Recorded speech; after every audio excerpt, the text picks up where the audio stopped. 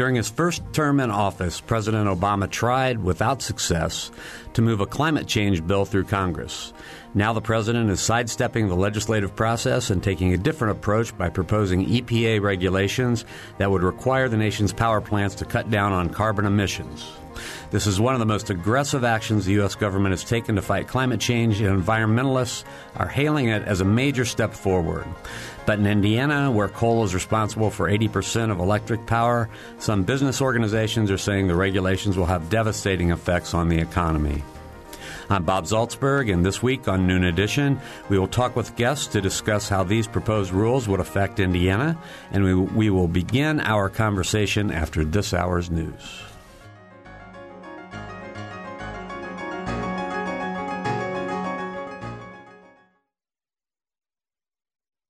Production support comes from Smithville Communications, serving southern Indiana with fiber gigabit internet and digital IPTV.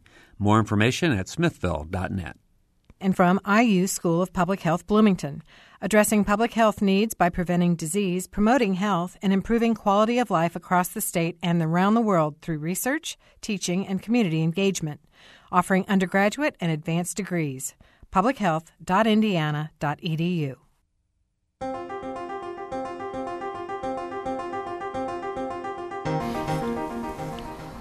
Welcome to Noon Edition. I'm Bob Zaltsberg, editor of the Herald-Times, along with co-host Mary Catherine Carmichael. And today we're going to talk about what the president did earlier this week. President Obama announced that the new EPA regulations that would cut carbon dioxide emissions by 30% by 2030 compared to cut by 30% compared with 2005. So we're going to talk with guests today to see how those proposed rules are going to affect Indiana and how the state is likely to handle the new regulations. The state has a lot of they have the authority to decide how to handle it, and we have two guests with us in the studio and one guest who's going to be joining us by phone.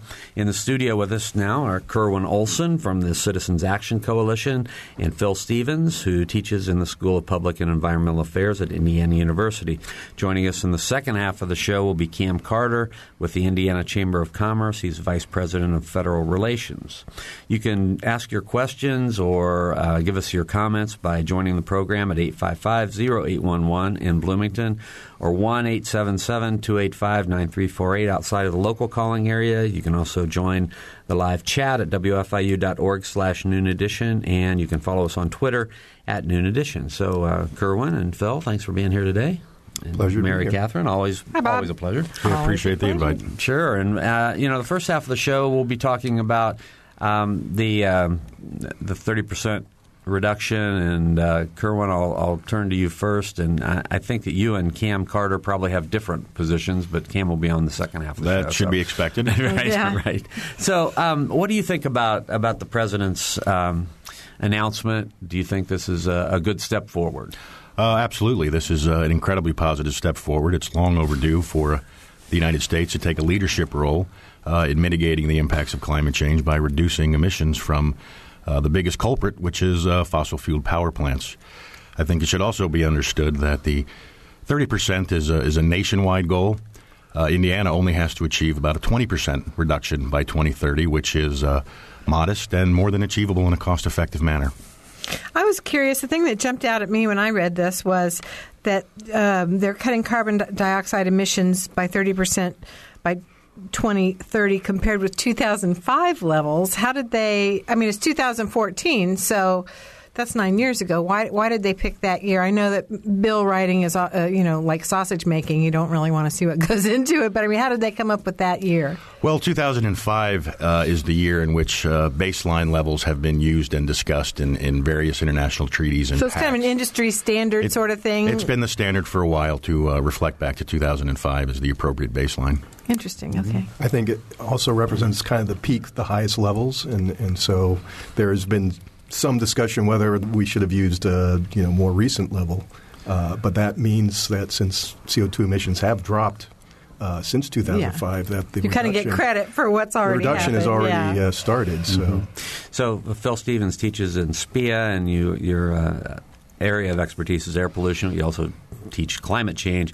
So what's this likely to do in terms of air pollution? What's happened since 2005? How successful have we been in reducing pollution? Well, we've been in Indiana and the rest of the U.S. has been reducing emissions from power plants for a long time through a variety of programs. The most recent has been the 1997 EPA focus on nitrogen oxide reductions. And these have been very successful in Indiana and the rest of the country at reducing NOx emissions, which has helped to improve ozone and fine particulate concentrations in Indiana and the U.S. But we still have ways to go to do it, and there may be a reduction in the current ozone standard coming up soon. It should have been this year, but it'll probably be in the future. So there's going to be further reductions needed to improve ozone and fine particulates. And so this will have the added benefit of helping to reduce some of those emissions as well. Phil, something I wonder about and worry about, and I think other people do too. Okay, so it's great that whatever progress we make along these lines is fantastic. But because of unregulated emissions in emerging countries, are we really just rearranging deck chairs on the Titanic? Well, certainly the developing countries have been increasing their CO2 emissions, but I think, and as we're seeing now this week, that one of the issues with their not signing on to any type of reductions is the fact that the U.S. hasn't been taking a leadership role, and that now that the U.S. has begun a leadership role, I think we can begin to expect to see some of the other countries signing on as well. I mean, why should China reduce their emissions if the U.S. isn't? Do we have any leverage to encourage that aside from just showing leadership?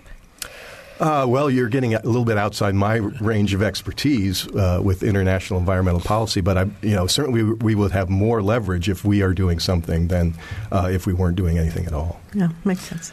All right. If you want to join the program, 855-0811 or 1-877-285-9348. You can also join the live chat at wfiu.org/Noon Edition. You can follow us on Twitter at Noon Edition. We're talking about President Obama's announcement this week of new EPA regulations to cut carbon dioxide emissions by 30% by 2030 compared with the 2005 levels, what that might do to or for Indiana and the rest of the country. I want to talk about our perspective. And we are coming from a perspective here today, and I just want to be very transparent about this, that climate change is a very real problem for the United States and the world. There may be some listeners out there who don't believe that. They might call us. We believe. But I want to. Phil Stevens teaches climate change. So what's the data that shows this, and what's the evidence? Well, there's all kinds of evidence, and I've been teaching this for many, many years, and the evidence just keeps growing and growing. CO2 is a greenhouse gas. It's very simple. The physics of how it absorbs heat energy is very well known.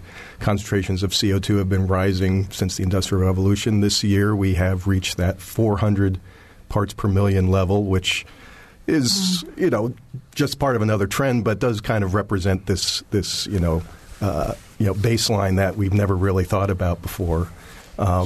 And we know that it's due to fossil fuel burning. There's a variety of scientific evidence that shows that it's due to burning of fossil fuels. Mm-hmm. The evidence that we see is increase in temperatures globally since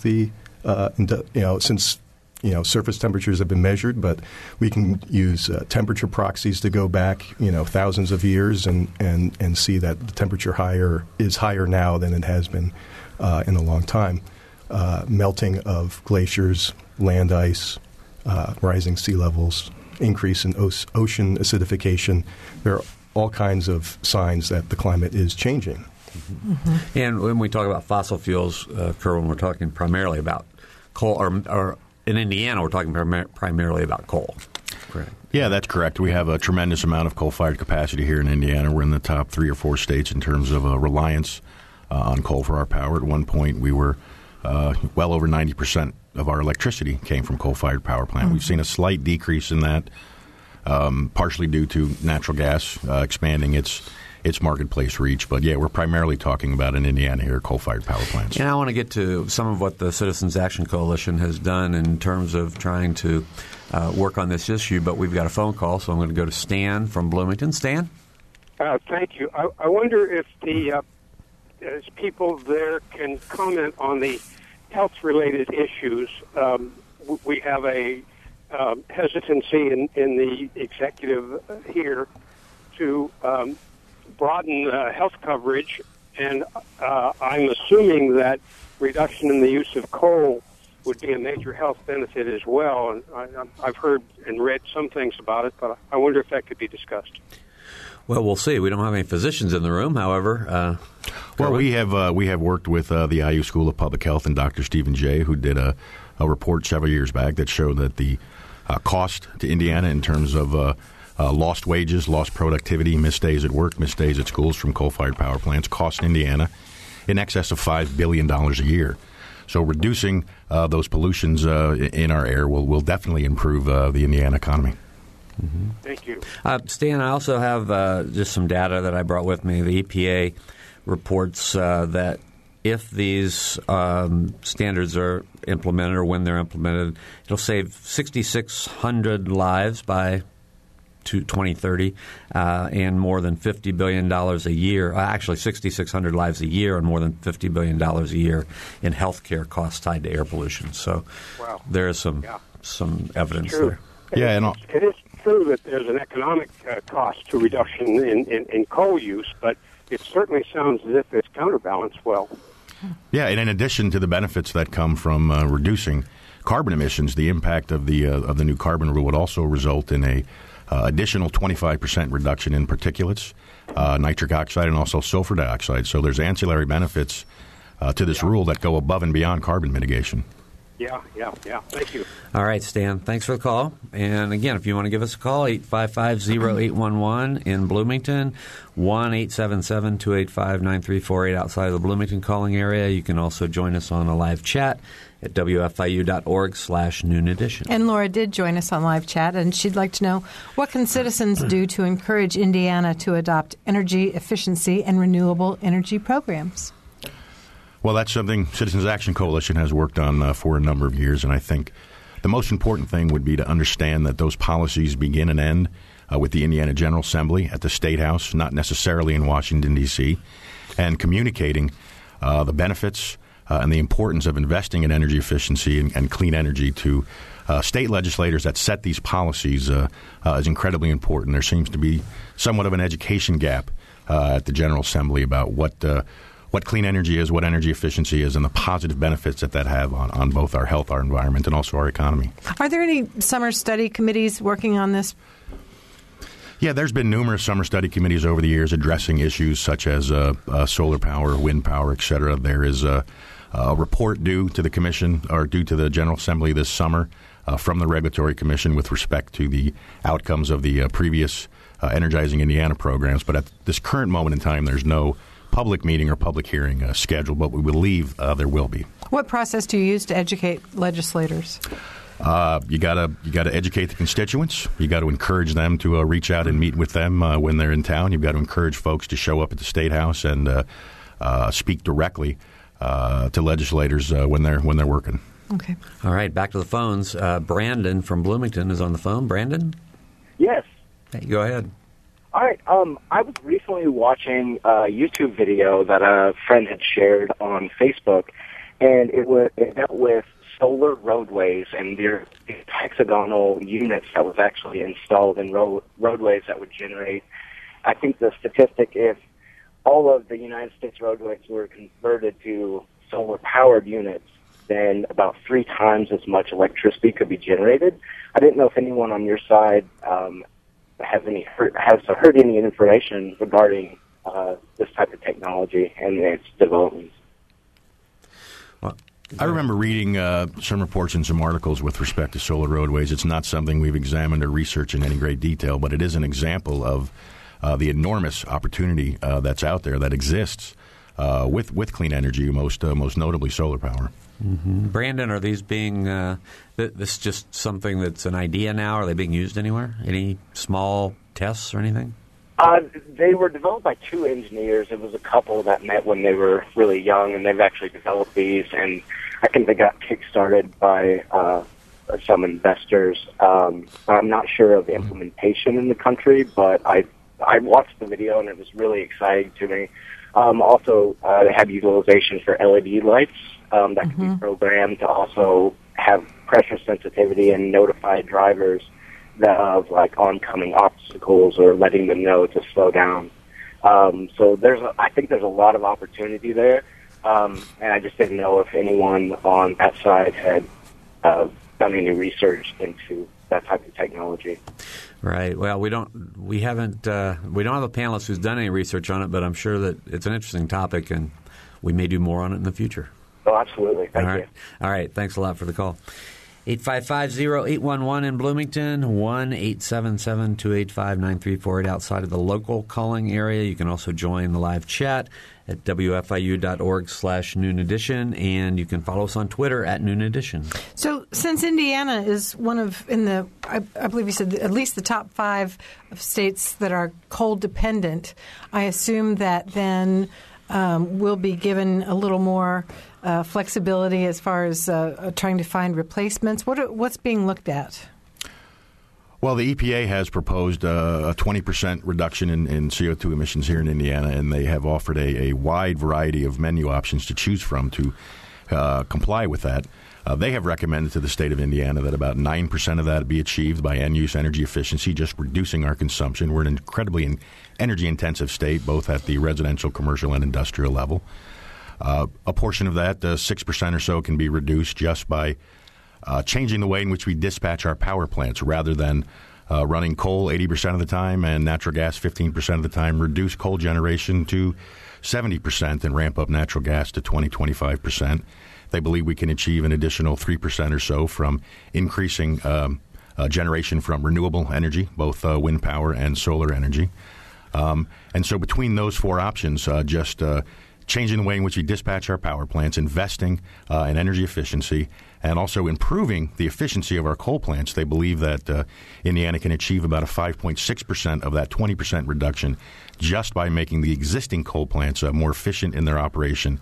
And because coal plants today are incredibly inefficient, waste a tremendous amount of waste heat, and we can capture more energy from the existing plants than we currently do. Mm-hmm. Phil Stevens, in your study of air pollution, can you tell us much about how successful coal plants have been in terms of reducing air pollution through the different measures they've taken? Well, in Indiana, for example, the nitrogen oxides, it's part of a summertime cap-and-trade program. Mm-hmm. And so that gives utilities the flexibility of deciding of whether they want to use some type of external scrubbing type technique using some sort of catalytic technology, or they can use low NOx boiler type technology, and they can offset some of those reductions with emissions from other plants that may not be as economically viable to do. And so by having that flexibility, I think that there's been a lot of success in being able to reduce emissions. Same with the acid rain program from the 1990 Clean Air Act, which is another cap-and-trade program that gives utilities the flexibility of offsetting emissions with one plant with the emissions from another plant, or buying and trading permits. And one of the options that Indiana has is to join in with some of the other state-run cap-and-trade programs for carbon dioxide, which in California has just started out, and that can be used as a model of how emissions can be reduced in a flexible manner. Okay, we have a phone call from Charlotte. Charlotte? Yes. Yes, thank you for taking my call. I'm wondering how much effort has gone into rallying local governments and institutions like that, possibly even the state, to insist on encouraging more sustainable power development or power sources. It occurs to me that the city of Bloomington, for example, spends almost $500,000 a year simply to Duke Energy, simply for for the traffic lights and the street lights, and it's significantly more for all the other uses in the city. And that there's city after city and town after town who are major users of electricity, who should have a say in how their power is being generated. I wonder how much rallying we have to get support for that.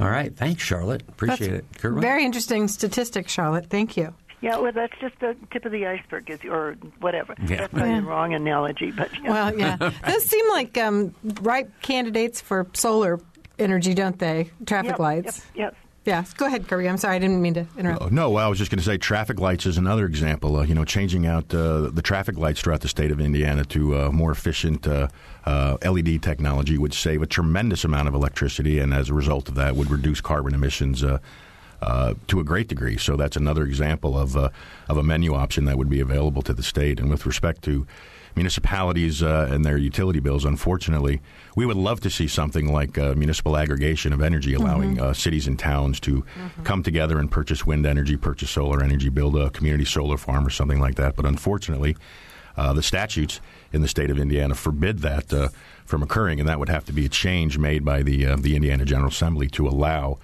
communities to aggregate and walk away from their electric service monopolies. However, we have a summer study committee this year to venture down the discussion once again of how important it is to have these electric service territory monopolies and what benefit that brings to the state. So the utilities are working hard to maintain that monopoly stranglehold that they have on the electric system and the grid. Kirby, are there other citizens groups that are lobbying for similar issues that you're aware of? Oh, without question. In addition to Citizens Action Coalition, we have our friends at Hoosier Chapter of Sierra Club, Hoosier Environmental Council, Save the Dunes, Hoosier Interfaith Power and Light, Energy Matters from Columbus. There's multiple groups out there that are taking the lead, not only at the State House, but also in their local communities to encourage local governments and state governments to make this transition to clean energy. Phil, I'm just curious, are people like you who are very knowledgeable in this area, are you, and I know you work for a state-supported university, well, sort of state-supported anymore. State-assisted. State-assisted, absolutely, yeah, that's a lot more accurate.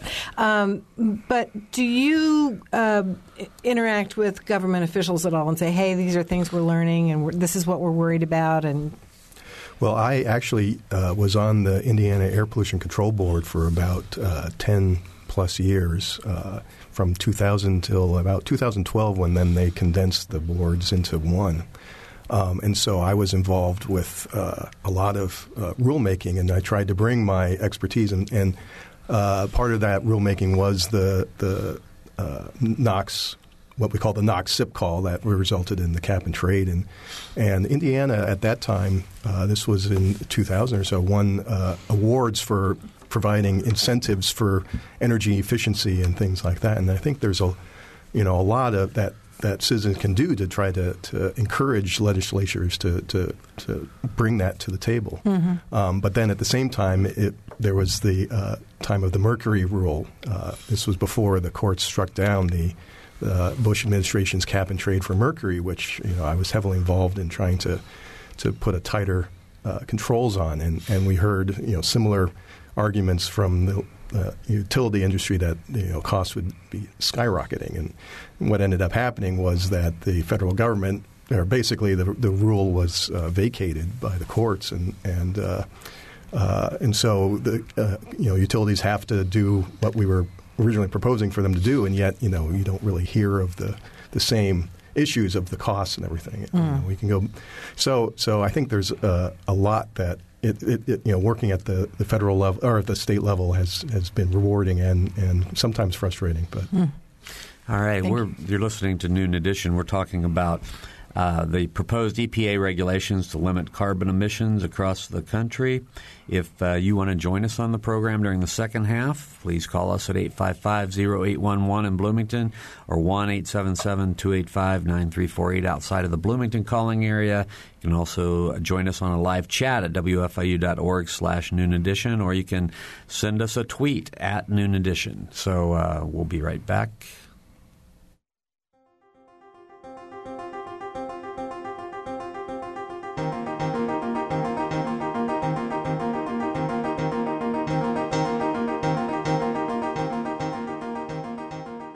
This is Noon Edition on WFIU. Production support comes from Smithville Communications. More information at smithville.net. And IU School of Public Health Bloomington, online at publichealth.indiana.edu. WFIU News covers South Central Indiana and the state each day. You can read news throughout the day as it's posted on our website at wfiunews.org. And you can pick up a digest of all the top stories. It's like a newspaper delivered to your inbox each afternoon.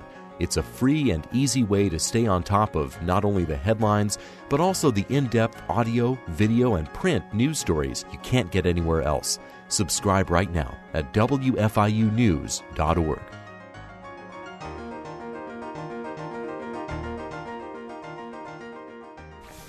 Welcome back to Noon Edition. I'm Bob Salzberg from the Herald Times, along with co-host Mary Catherine Carmichael. We're talking today about the proposed EPA regulations to limit carbon emissions across the country. Kerwin Olson from the Citizens Action Coalition is in our studio, as is Phil Stevens from the School of Public and Environmental Affairs. Joining us by phone this half of the program will be Cam Carter, the Indiana Chamber of Commerce Vice President of Federal Relations. If you have questions or comments, please phone us at 855-0811 or 1-877-285-9348. You can also join a live chat at wfiu.org/Noon Edition, or you can follow us on Twitter at Noon Edition. And before I get to Cam, we've had John from Bloomington has been waiting patiently on the phone. So, John, go ahead. Yes. I don't know anybody that would be against, or for global warming or pollution, air pollution. Everybody wants cleaner air, but there's a cost involved here. And I'm wondering, don't you think maybe that a lot of the research might be influenced by the funding for that research, and the politics may be influenced by the funding for that politics? Who does Peabody contribute to, what lobbies and those kind of things? And, like the XL pipeline, UP, Warren Buffett's railroad, hauling oil right now. And I think there's a lot of questions about following the money. What do you think about that? Mm-hmm.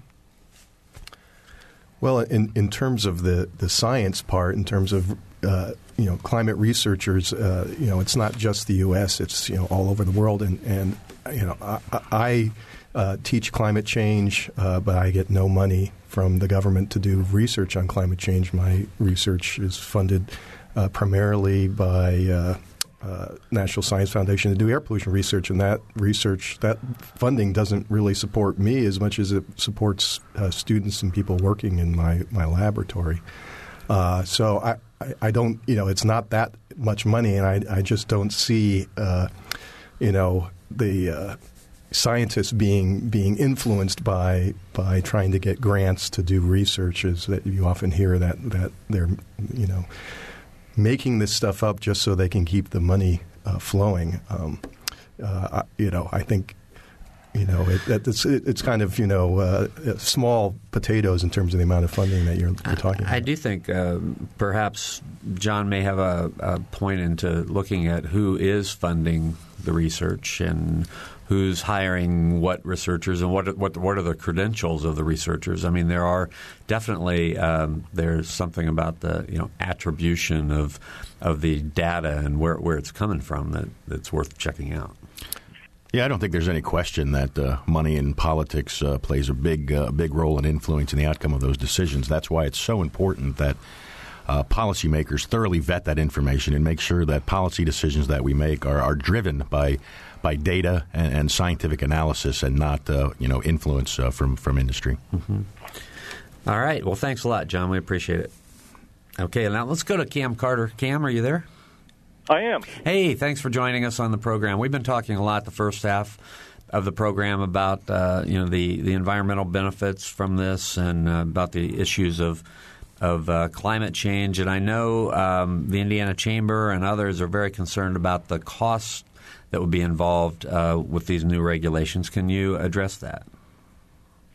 Yeah, I think that is the major concern of the Indiana Chamber and its members when we look at whatever laws Congress passes, or in this instance does not pass, and then we have a federal government that's attempting to move within a regulatory framework to assert new regulatory controls on CO2 emissions. And this is, I think we've got a couple of issues here. We have perhaps a problem with the process that is going about. It seems to be a bit of an end run around the elected officials in Congress. And that also seems to be very much focused on the environmental benefits versus the economic costs. And I think we in Indiana in particular need to be very concerned with what the cost-benefit analysis is here. Not too terribly worked up at this point because we have opportunities to work within the regulatory framework, provide comment, maybe even extend the comment period. And then, of course, we fully anticipate, not that we would be a party to this, but we fully anticipate legal challenges to what the EPA has proposed here. When you talk I about, think another concern is, are we doing this alone? Are we jumping off a cliff and asking the world to follow? We've seen CO2 emissions in this country declining.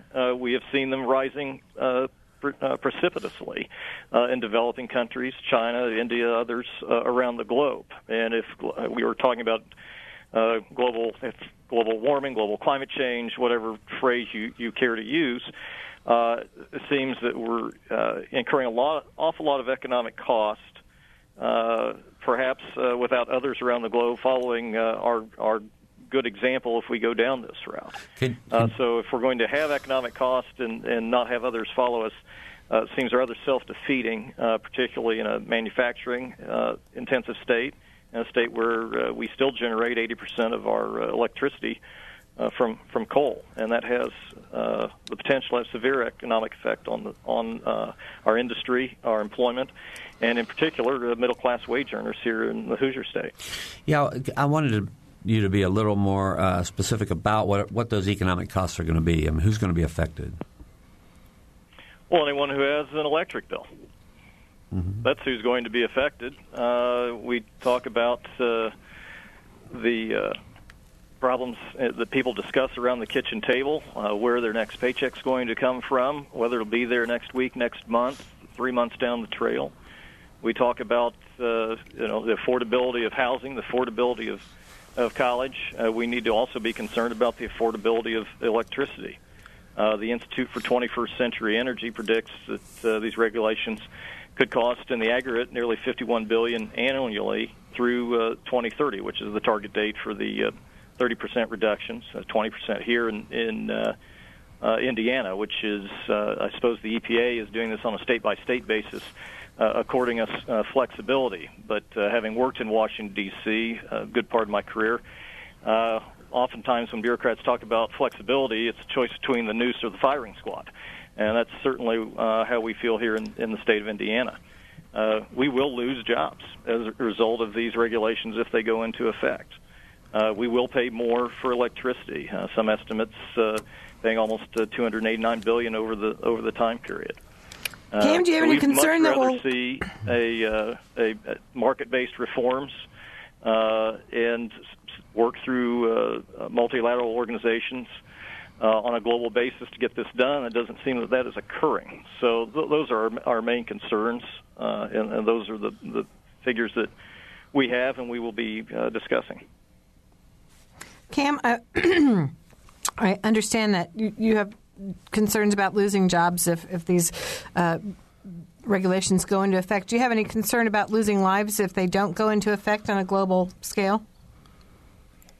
No. If you want to talk about the loss of life, I think you, in the aggregate, look at what if the perfect utopian solution for this global warming phenomenon or global climate change phenomenon were instituted. You would lose millions of lives. It would make Stalin's purchase within the Soviet Union during his era look like an appetizer. You have got to have increasing quality of life and economic opportunity for people to bring tens of millions, hundreds of millions out of poverty around the globe. That is not going to happen if we have crammed down regulations that say we are going to, in effect, retard economic growth for what seems to be, according to a number of the studies that are out there, minimal environmental benefit. Okay, let's go. We've got a couple phone calls, so we're going to get to those. And thanks, Cam. And hang on, because they may want to ask you some questions. So Pam is first. Sure. Pam's been very patient. Go ahead. Thanks, Bob. Mm-hmm. Thanks for this program, too. Sure. Cam, boy, the talking points, I've seen these on cable news, I can't say. The economic impact, why we don't think we can change to solar and renewable and save jobs or work on our crushing, our crippled infrastructure. There are jobs to be had. You're talking about jobs in the coal energy, and I would say about the rest of the world, let it begin with me. That's what I would say. Here's my question, though. I see wind farms along Highway 13 outside of Elwood. I see them on Interstate 65, near Chicago. How productive are those? Why are we not hearing about that? Why are we not hearing how that relates to the other energy sources we have available, and why aren't we investing in something like that everyone agrees is going to be healthy? I would say that the oil and gas industry, and I think Oklahoma, has convinced their governor to tax solar and renewable energy because they're so mad they can't get a piece of the pie.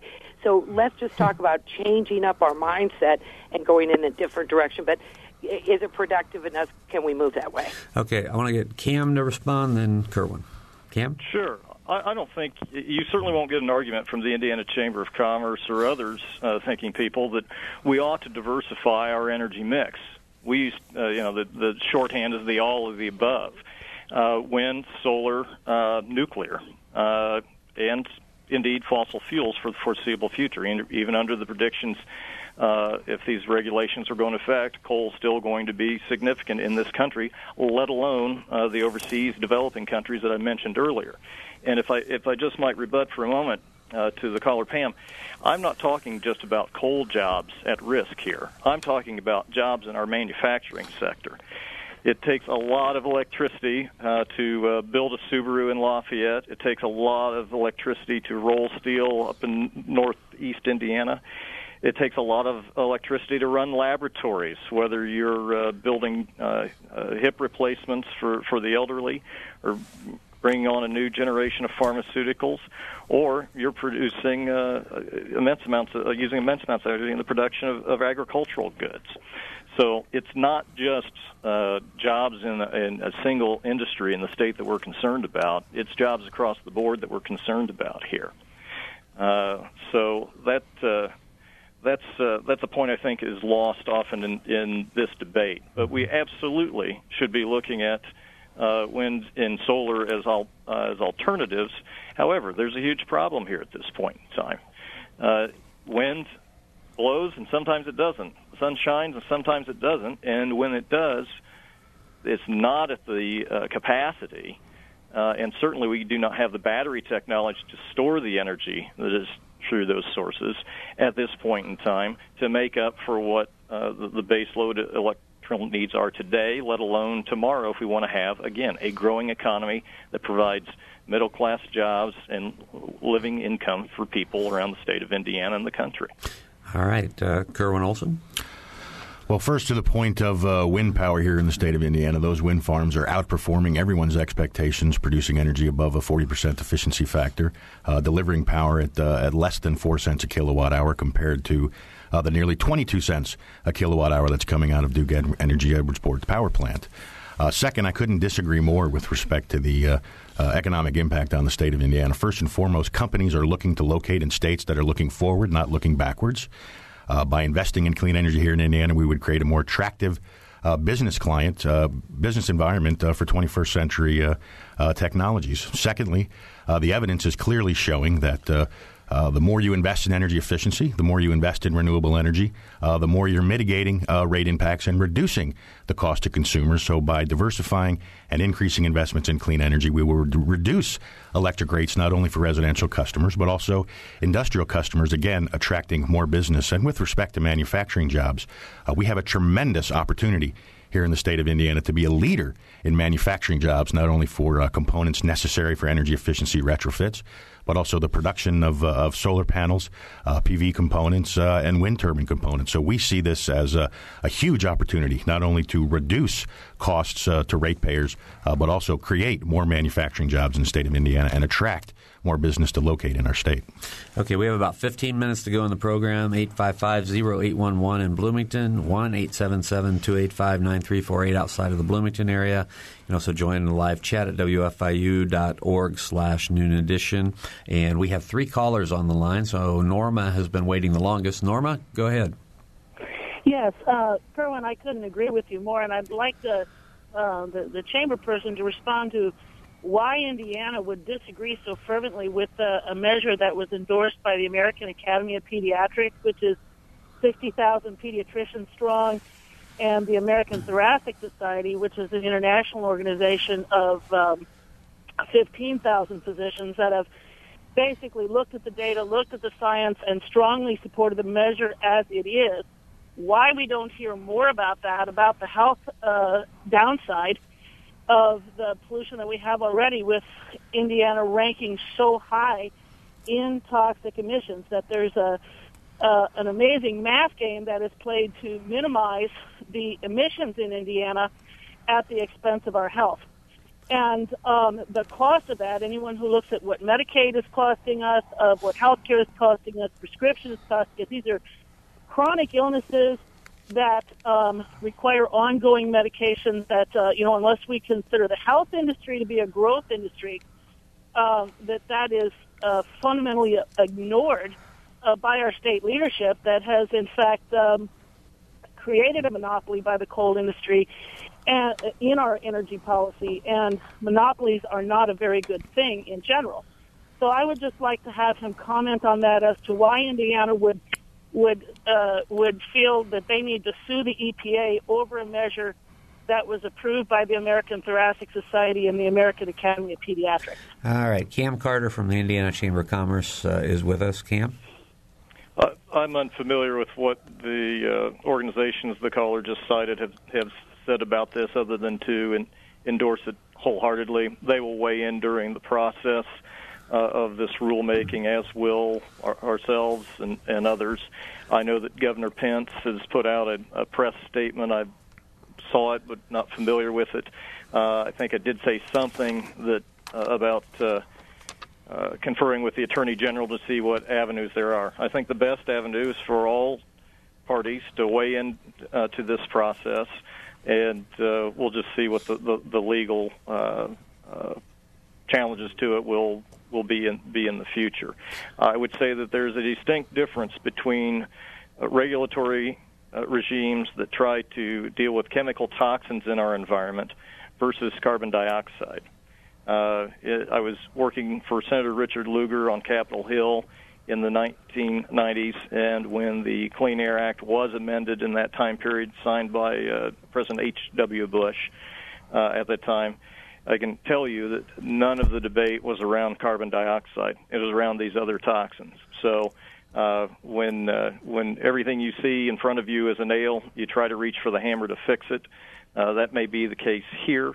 And, again, we're very concerned about the economic effects of this. And, again, we have no argument with diversifying our energy mix. It's how you go about it, how you do it with the least amount of economic disruption and harm to middle-class families here in the state. All right. I wanted to see if Phil wanted to respond about air pollution and what goes, what all's involved when you're studying air pollution.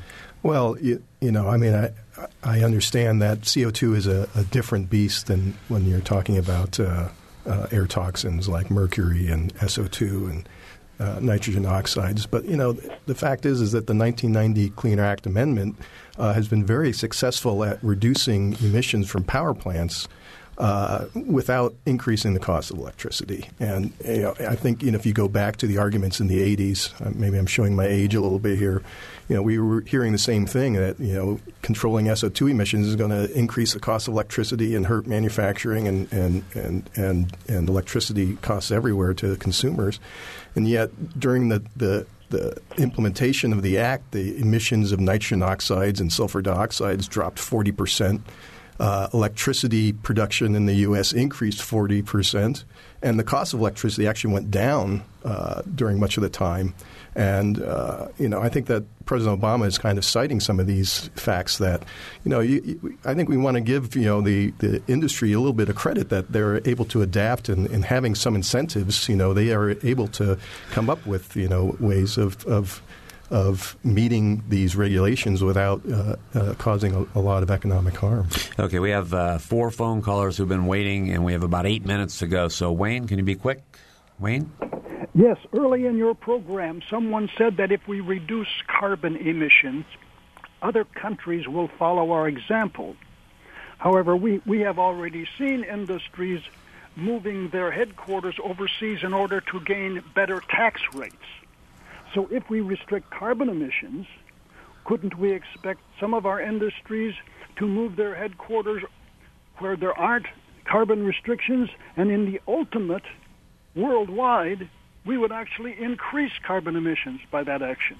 Let me ask Cam to respond to that. Do you think that would happen? I think Wayne has stumbled upon something that is of great concern. There's a lot of science being talked about, but it's the dismal science of economics that we have to be concerned about. And so, yes, if we rely upon the goodwill of other nations to follow our example and they don't follow it, we absolutely will be handicapping ourselves. And not to get too far afield of the topic of today's program, if we were to modify our tax structure here in the United States, which hasn't been done since 1986, we would see some better tax treatment and more repatriation of overseas profits and more job creation here domestically. But I think there is a great risk that if we unilaterally impose these regulations upon ourselves, again, to little environmental benefit or effect, that, yes, jobs could be shipped overseas. Globalization is not a trend, it is a reality. Okay, Phil, quick. Well, just a quick response. I think, everybody knows about Beijing's pollution problems, and, China has already said that they are, after the U.S. has, announced these regulations, that they are, thinking about trying to cap their emissions as well. And I think, their reasons not only are for, issues of CO2, but for air quality. And so switching away from fossil fuel combustion for their electricity production is going to bring, massive health benefits. And I don't think they're going to want to, increase their emissions, because of health issues. They want to reduce it just as much as we do. Okay, let's go back to the phones. David is on the line. David from Bloomington. David? Yeah, I just want to quote from an article by Paul Krugman in last week's New York Times that the Chamber of Commerce just released just before the EPA's report, a report estimating how much the carbon reduction program would cost, a little bit more demanding than the one that's been put forth by the administration. It came out to $50 billion a year. That's in a $17 trillion economy. And it comes out to be something like $200. It's 1/5 of 1% of our entire income. If you look at tomorrow, there's no question this is more expensive. But I have children, and it's going to be so much more expensive for children. Look at the Pentagon's concern with the defense needs and the impact of climate disasters. We've seen what's happened to New Orleans. We've seen what's happening to good parts of the world where there's massive droughts. Our markets are going to disappear if people don't have water. So again and again, if you look at tomorrow, no question, but if you look at the long run, this is cheap. This is really cheap. And as far as American industries suddenly moving, we're behind. We're behind Europe. We're behind Japan. If we unite with them, China's got to come along because WTO can put pressures on them. And so if we don't go, nothing's going to happen. And the cost to the American family is going to be immense a few years down the road. So I can't see any argument that the Chamber has presented that would count at all in this debate. I can't see anything except a few people who have a great deal of money invested in a few industries who don't want to lose that money. But for the rest of us, this is a no-brainer. Thank you. All right, David. Thanks. David. Let's go to Jim quickly. Jim? Is Jim there? Hi. Jim, go ahead. Okay, let me turn off my radio. The last caller was talking about the military wanting to address the issue in our Congress, deciding that the military should even have its eyes open to this problem. That kind of shows you that our government is kind of owned by those industries that are interested in preserving the status quo. There's also a lot of research going on in the effects of things like the business or the insurance industry and their attempts to cover the risks that they are having to do with this. George W. Bush took kind of a 180 from his father, who started the Environmental Protection Agency, I believe. George W. Bush wouldn't even open the report that was emailed to him from the Environmental Protection Agency having to do with carbon. So it isn't that it wasn't an issue back in his day. It just wasn't addressed. So any comments on that? All right, very quickly. We have 2 minutes to go. Anybody have any comments? Let's just go to our last caller. Charles, do you have any? Charles, are you there? Yes. Yeah, go ahead. Do you have a question? Yes, I just wonder if you'd talk about carbon sequestration at all and energy efficiency usage currently. What's the percentage of energy efficient usage by homes, industries, et cetera? And two, the idea of a space program, so to speak, for carbon sequestration. Okay, we have 90 seconds to go. Kerwin, can you address that?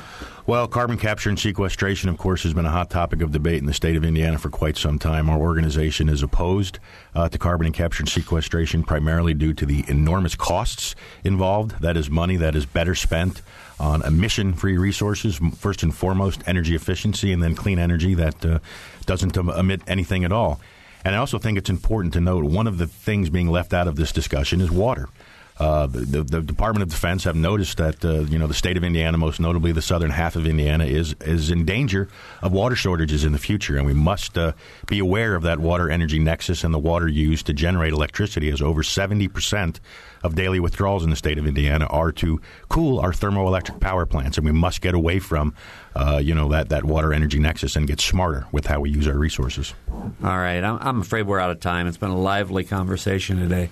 I very much want to thank Phil Stevens from Indiana University, Kerwin Olson from the Citizens Action Coalition, and Cam Carter from the Indiana Chamber of Commerce. For producer Lacey Scarmana, engineer Mike Pashkash, and Mary Catherine Carmichael, I'm Bob Zaltzberg. Thanks for listening.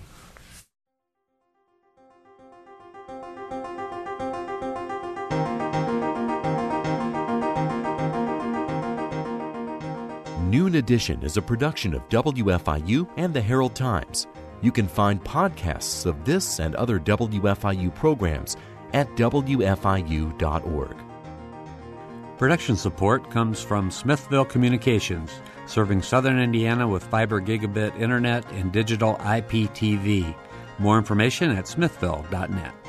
And from IU School of Public Health Bloomington, addressing public health needs by preventing disease, promoting health, and improving quality of life across the state and around the world through research, teaching, and community engagement, offering undergraduate and advanced degrees. publichealth.indiana.edu